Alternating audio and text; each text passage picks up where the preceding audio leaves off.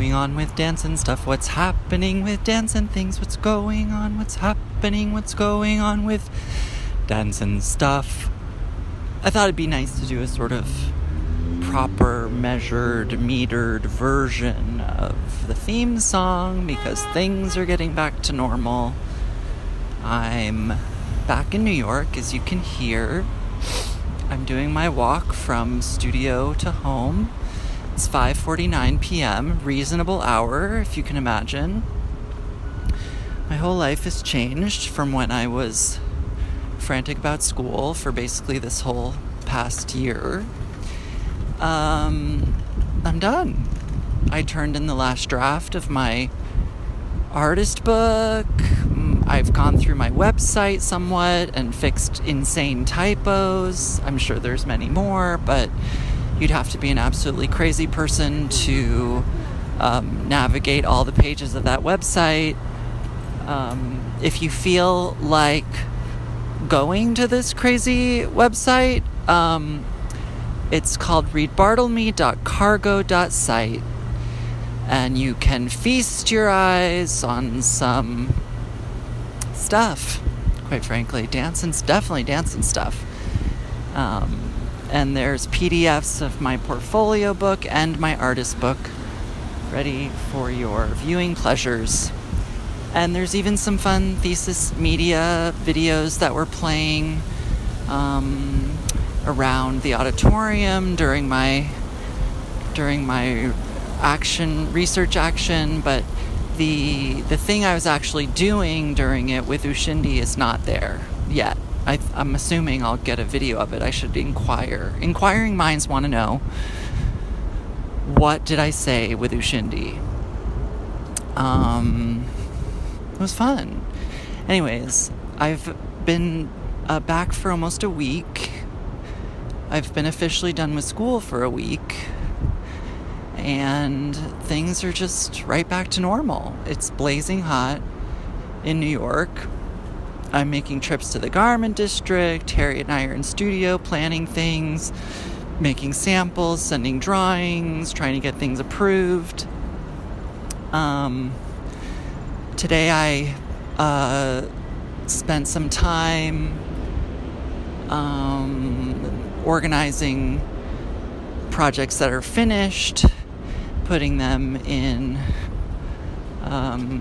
clear sheet protectors and then into binders with the swatches so that, you know, there's some semblance of organization and records for the future. I mean, most things don't get remade, but it's good to have a sense. And, you know, I'm imagining that somebody in the future is going to be interested in the entire archive, the archive as a whole.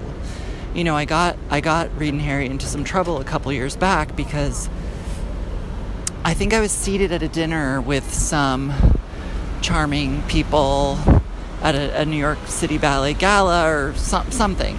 And they were like, oh, wow, like you design costumes, and my mother is a collector of costume sketches and renderings. And I was like, oh, cool.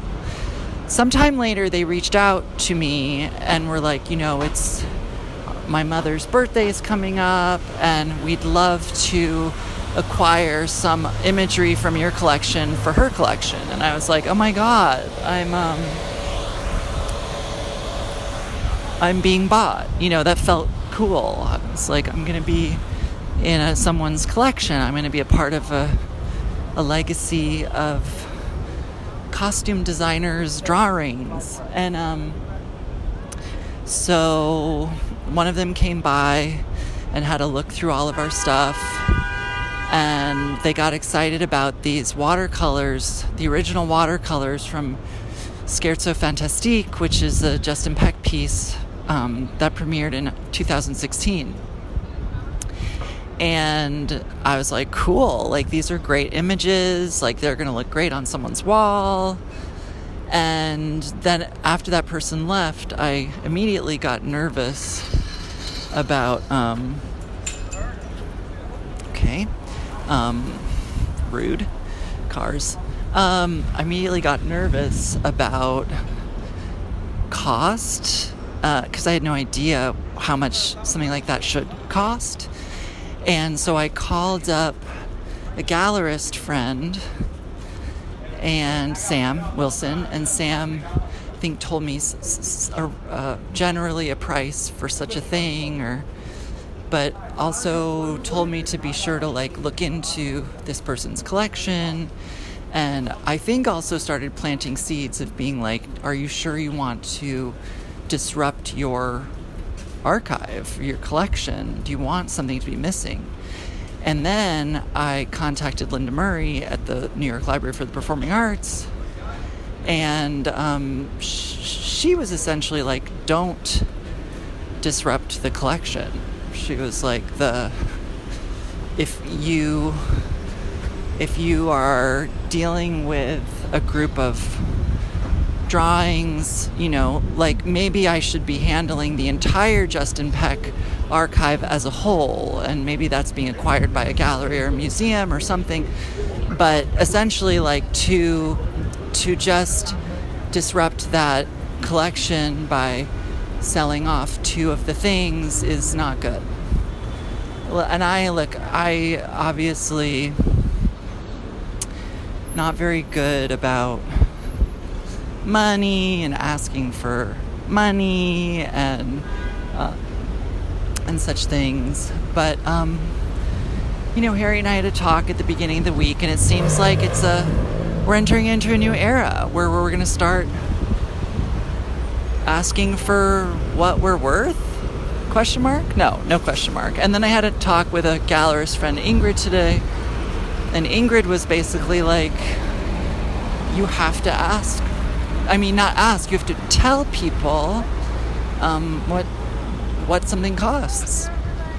And you have to account for inflation, and you have to account for experience, and I guess that's what we're gonna do.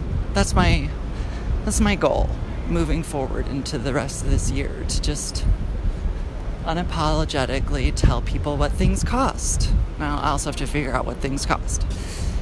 That's a whole other thing. Anyways. Okay, so I finished school. As you heard, we had that prom. Everyone said goodbye. And then packed it up. The following day, I had a really lovely drive home with Niall and Jesse, who are old friends and also teachers at University of the Arts. And we debriefed in the car, and then we arrived in Sunset Park and had a gorgeous Mexican meal in the backyard area of their apartment building. And then excuse me, I have like a dry thing in my throat. And then we how did I get home? Oh, Niall and Jesse drove me to Atlantic Terminal, and with all my shit, I got on the train and made it home, no problemo. Got home, unpacked immediately, and then laid on my bed and allowed myself to vegetate in a monumental way. And I turned on that Heidi Klum and Tim Gunn show, which is either called Making the Cut. I think it is.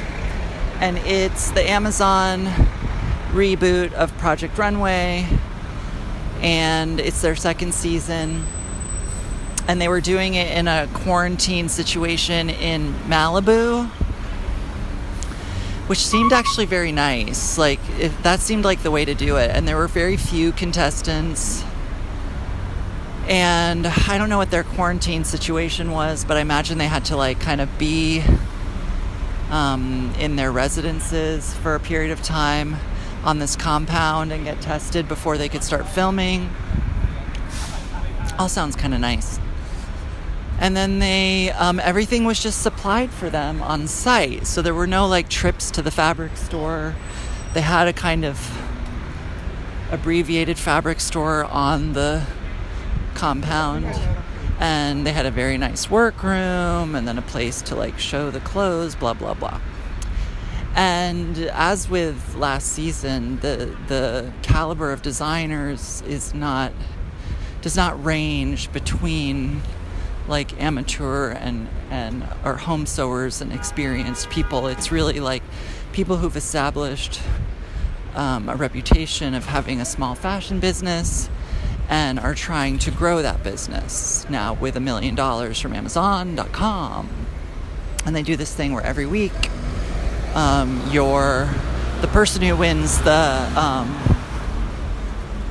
task for that week, their look, the winning look from that week, immediately gets put into production so that it can be available for sale by the time that episode airs.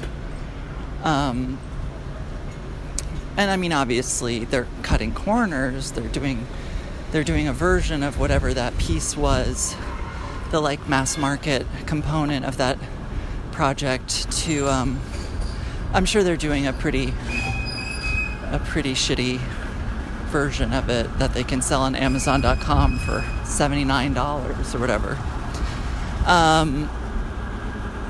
But much to my surprise, Gary Graham was a contestant this year on that show.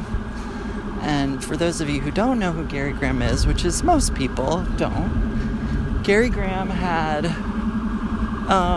a fairly well-respected fashion business in New York and a boutique for a time, and his clothes were being sold I think Barney's, and he had a little boutique at ABC Carpet and Home, and then it had a namesake boutique I think on the Lower East Side, although I can't recall where it was.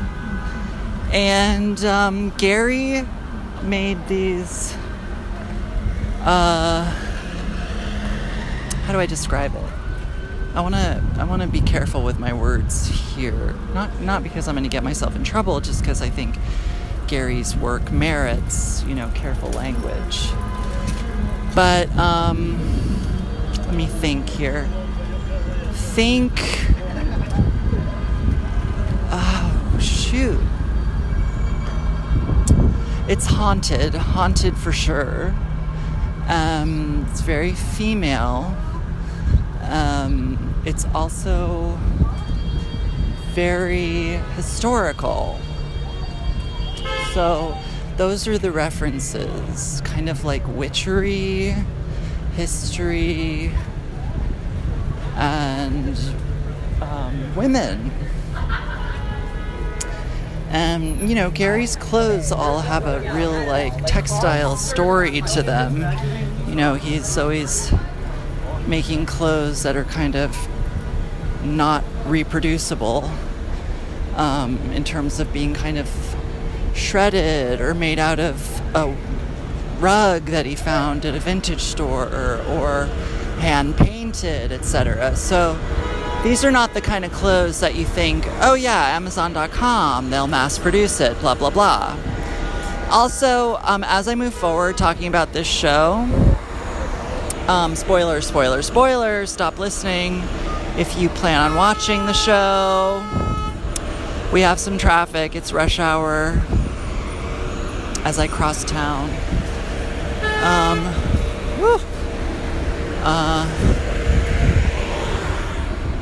I just was kicking around a black grocery store bag, and it reminded me of that American Beauty visual motif of the white plastic bag, but, more Gary Graham. Black plastic bag kicking around on feet. Lizzie Borden. Think Lizzie Borden, Gary Graham. Very Salem Witch Trials, very prairie dress, but make it goth. Anyways, our friend Carling, who was in one of Jack's shows with me and Barton, who dances at the Royal Danish Ballet, she wore a beautiful Gary Graham printed dress for her wedding. Anyways, Gary Graham. Now, Gary Graham shows up on the show. I've never seen Gary Graham. I don't know of Gary Graham's personality or of Gary Graham's life. And now Gary Graham is a middle-aged man who seems to be tall and, in good kind of shape, but is peculiar in the way that he has no normal social graces, which is becomes kind of the comedy of this season of the show and a bit of the tension of this season of the show, because in terms of personalities, a fire truck has just been dispatched. They're heading out. I don't know where they're going. Wow. To have a fire in this kind of heat sounds really hard. I don't even want to turn on my stove.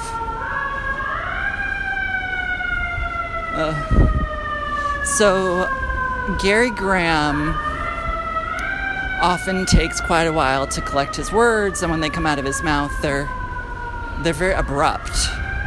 And I think he's a very well-meaning person and seems to be...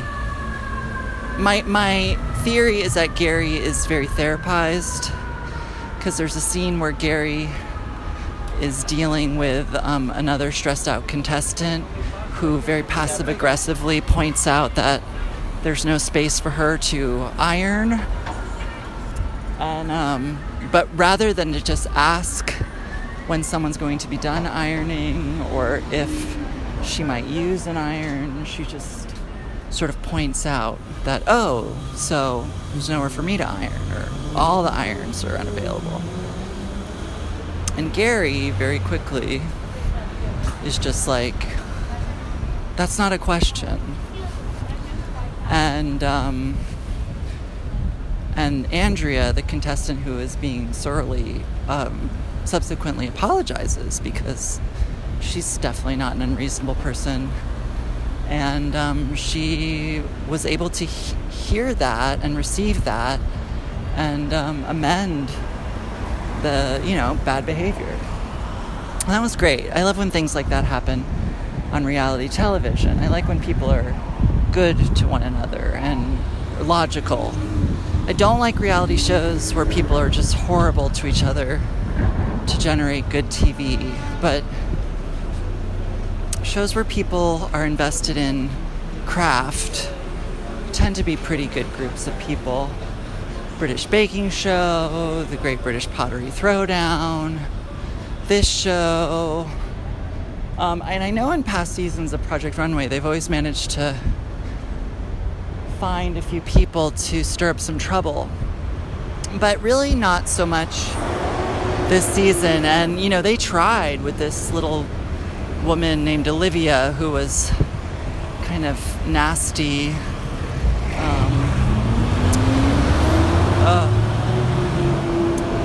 This is one thing I did not miss, was all this loud noise. But anyways, Olivia was very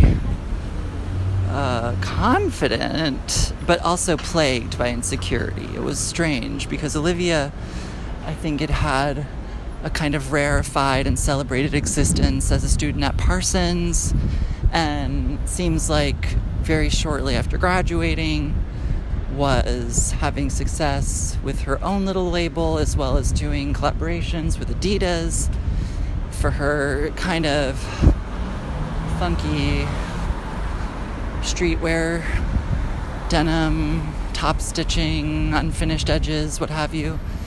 And great, I celebrate Olivia's style, and I celebrate Olivia's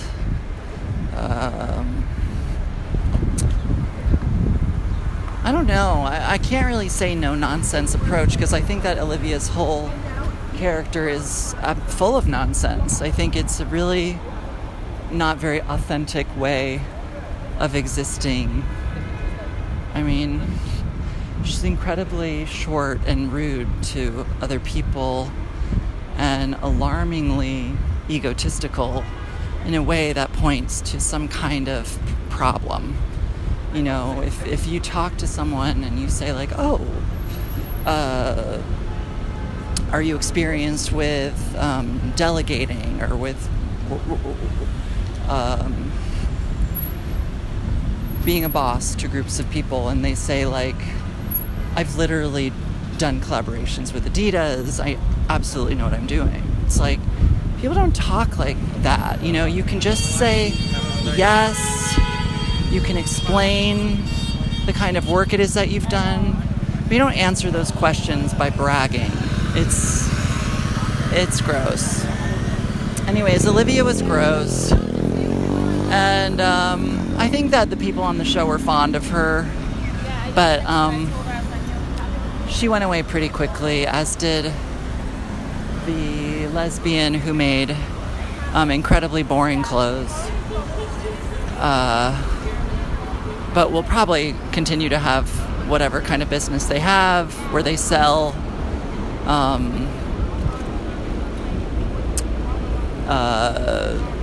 solid colored cotton overalls and weird wrap front pants that nobody really wants to wear. So they got kicked off. The people who got kicked off right at the beginning, I'm having trouble remembering. I know there was a man who just basically made printed men's Oxford shirts and trousers, and he went away really fast because he had absolutely nothing to say. And then there was a small black man, and I honestly can't remember what he did or did not do that got him kicked off so quickly. But he seemed charming, and he also seemed like he was the most novice of the group. I think he was not as set up in terms of being a business. Okay, so then you have Andrea and Andrea. And Andrea was this Colombian woman who appears to have some kind of huge business in Colombia, where they have accessories, fragrances, shoes. Oh dear. Someone in their Tesla. There's been a little fender bender. People are upset in Soho. I'm not sure what's going to happen. There's a lot of honking. Anyways, I'm going to not look at it. I'm just going to keep going. People are stressed out. So Andrea, Colombia, her ethos was gold, black, silver, sparkle, trash. And, you know, sometimes that can be fun, and sometimes the cut of a dress would be nice, and but generally it was just kind of like, the audience wasn't me. You know, the audience was people I don't know, quite frankly. People who want to spend a lot of money on a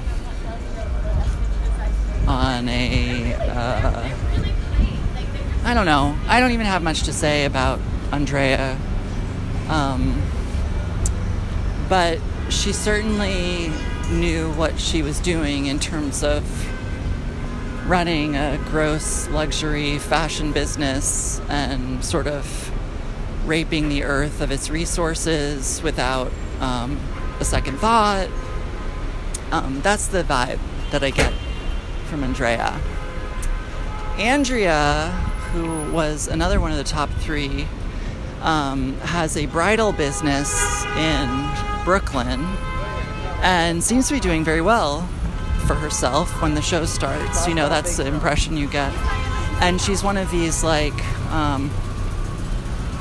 speed sewers. Andrea can make clothes very quickly and understands, like, the power of using stretch fabrics in order to get things, in order to very quickly make well-shaped garments, you know, things that don't require a huge amount of tailoring.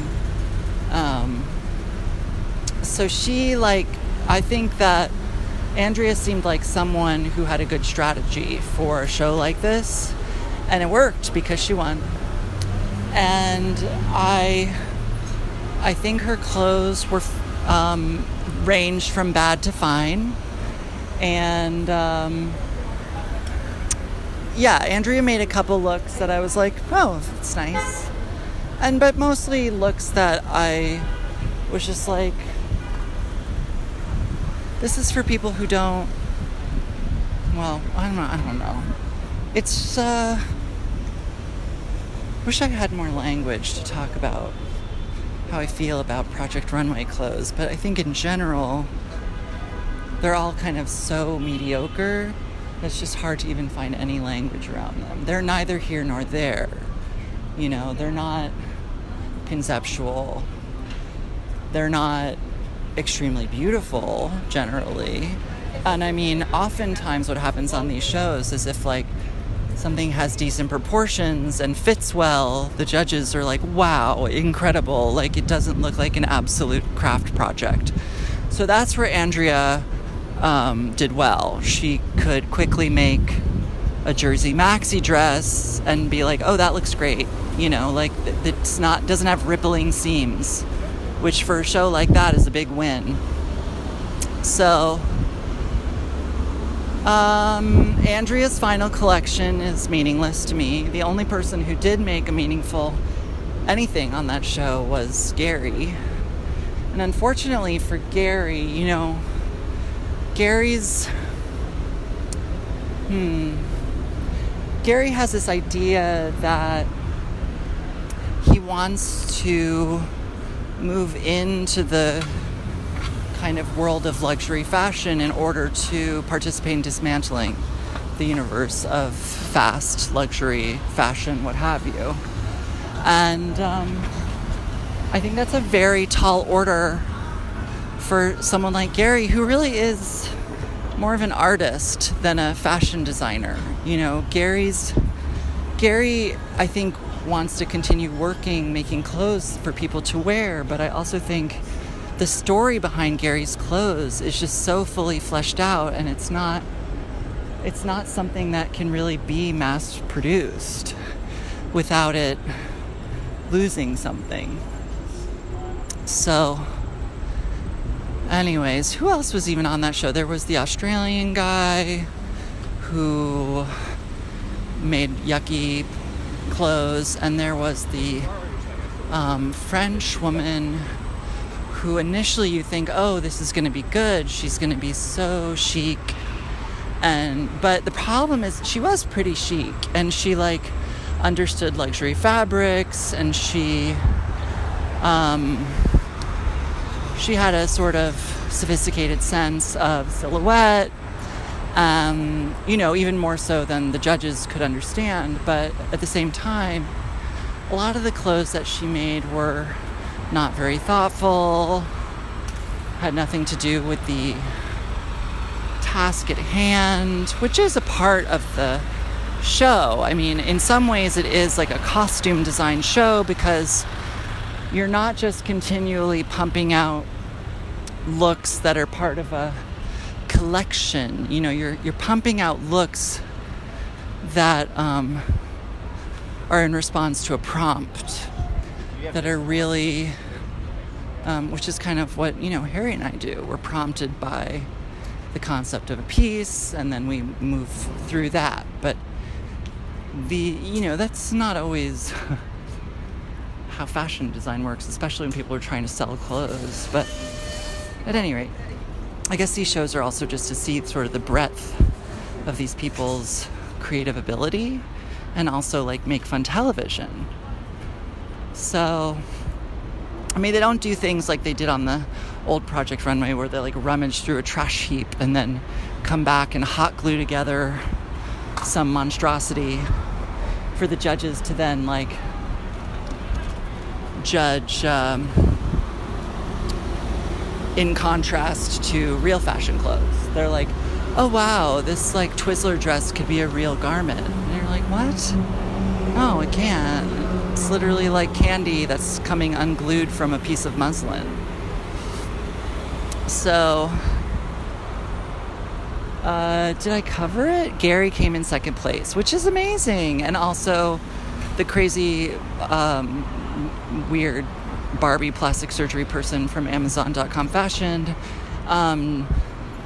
agreed to also do small collections on Amazon.com for Gary and Andrea, the Colombian woman. And I went online and had a look at what it was Gary Graham could be selling on Amazon.com. And, you know, it's not stupid. I mean, they took a couple of the pieces that Gary had developed on the show, which were this sort of ingenious upside down coat, can be worn up or down, and it looks like two different jackets. I mean, the problem with wearing it the upside down way is that the pockets then are basically right over your sternum. So if you put your hands in your pocket, you look very twee or something. It's very affected. But otherwise, very nice coat, very interesting shape. And then also they're selling that print he made from a rusty Jeep. These squares of different texture and color, have it printed on something and making a little midi dress or something. And they're selling everything for under $100. And shocking. The grotesquerie of selling all this stuff. I mean, you know what? I don't know. I'm of two minds. I'm sure, I hope that Gary's making enough money to pay off his upstate home. And but I also am stop, I almost tripped. Stop creating landfill material that will never biodegrade. Stop participating in slave labor. Stop making all these things available to people who don't place any value on things anymore because of the incredible accessibility to things. So anyways, I'm home. This has been my talk about The Cut. This year we had Jeremy Scott join the judging team, along with another model whose name I don't know. Winnie Harlow, is that her name? But they paled in comparison to Naomi Campbell and Nicole Richie, who we loved having on the show last year. I mean, Jeremy Scott was kind of great in the end because he was really advocating for Gary Graham for the right reasons. But, that's what happened last year when Naomi and Nicole, I think, were advocating for... I can't remember how that worked, actually. If they were advocating for Esther or... Yeah, I think what ended up happening last year is that there was that kind of basic gay guy who was selling yucky clothes but had a big successful business to begin with.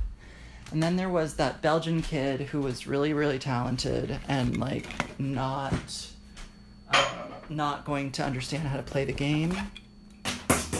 And then there was Esther, who was, the goth German woman who only made black clothes, and the tagline for her collection was "Hungry for Life" or something, which was just so crazy. Because she was so anorexic. She was deeply hungry for life. She was hungry for food. So, why am I telling you all of this? Esther, the Belgian guy. I don't know how I got... Oh, the judges. So anyways, I always feel like the people who aren't so tapped into capitalism, though, I mean, look, Jeremy Scott, Nicole Richie, Naomi Campbell, super tapped into capitalism. All millionaires. Even Tim Gunn. Oh, God, Tim Gunn must be, such a millionaire. And yet, Tim Gunn is this is what I'm about to say is real. Tim Gunn is home in the evening putting a towel over his lap, eating boiled noodles with jarred spaghetti sauce while he watches TV in a what I'm assuming is probably a very fancy upholstered chair, and then passing out in that chair with his bowl of $1 spaghetti.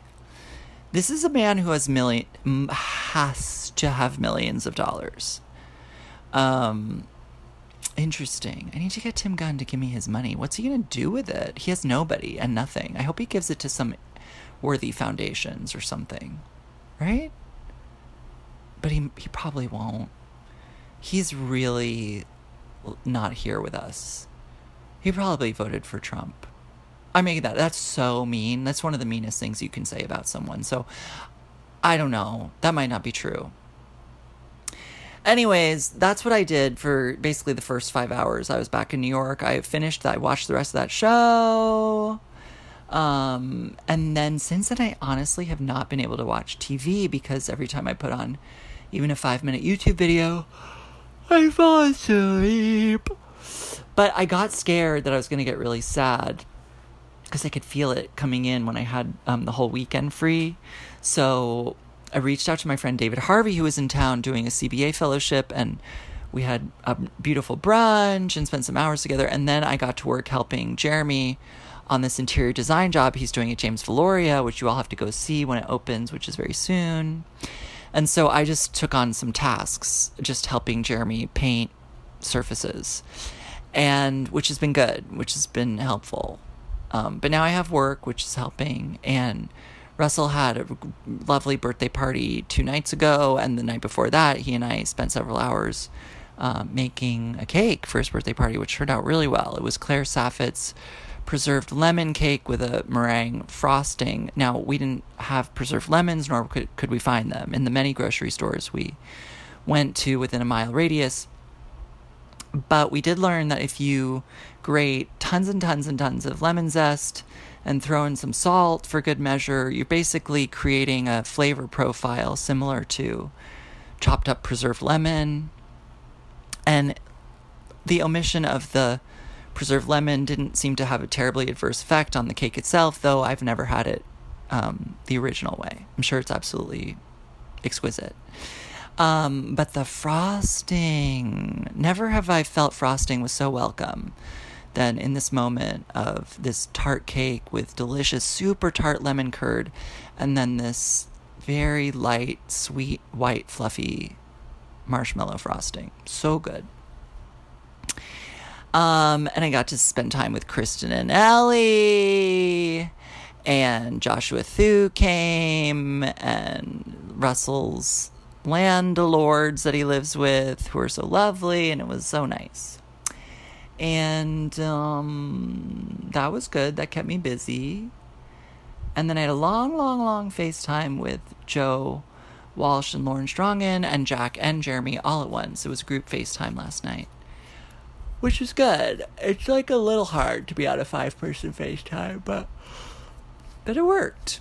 And Nomi, Jack and Jeremy's dog, is doing so well, and she was just up on the couch with them because it was storming outside and she was anxious, and it was so cute. She's so little. I also went to Jack and Jeremy's one night, and we ate hamburgers and watched things, and it was so nice. I'm getting back to normal, which feels really good. I haven't been to see a performance, though the Little Island is now open for business and starting to present outdoor shows that keep getting postponed because of weather. I'm yawning.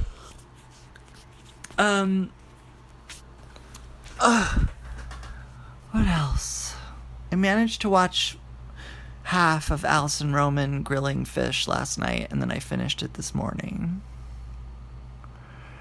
And I don't think I really made it through whatever Claire Saffitz was doing with strawberries this week. I watched it in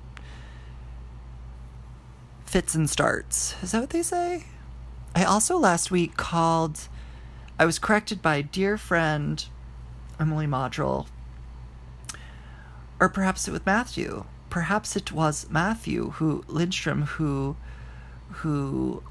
pointed out that what I called a tabberboard hat is called a mortarboard hat. Those hats for graduating with the tassels. Oh, I'm getting sleepy at home. I didn't wear one. I didn't wear a gown. I'm supposedly graduated from college, so I'd like to see the receipts. I need to see the degree, before I'm so sure. What else is happening? I need to call my mom. I need to call Aunt Jane. I'm now going to start making it a practice for whenever I think about someone, I'm just going to text them if I'm feeling fond about them. If I'm feeling fondness about them and they're a person that I'm comfortable texting, I will do it. I mean,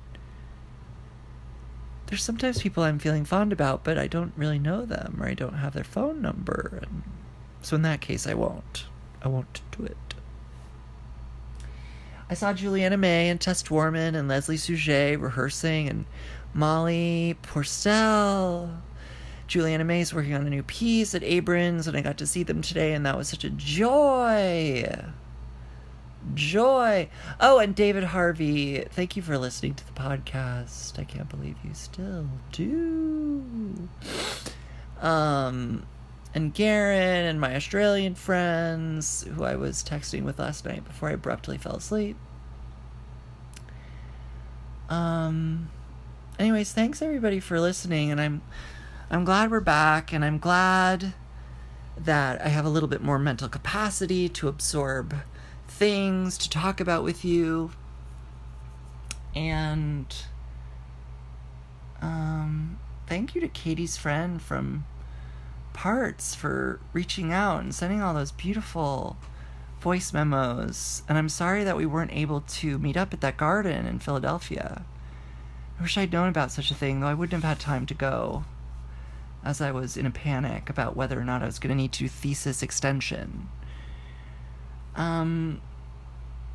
J'adore.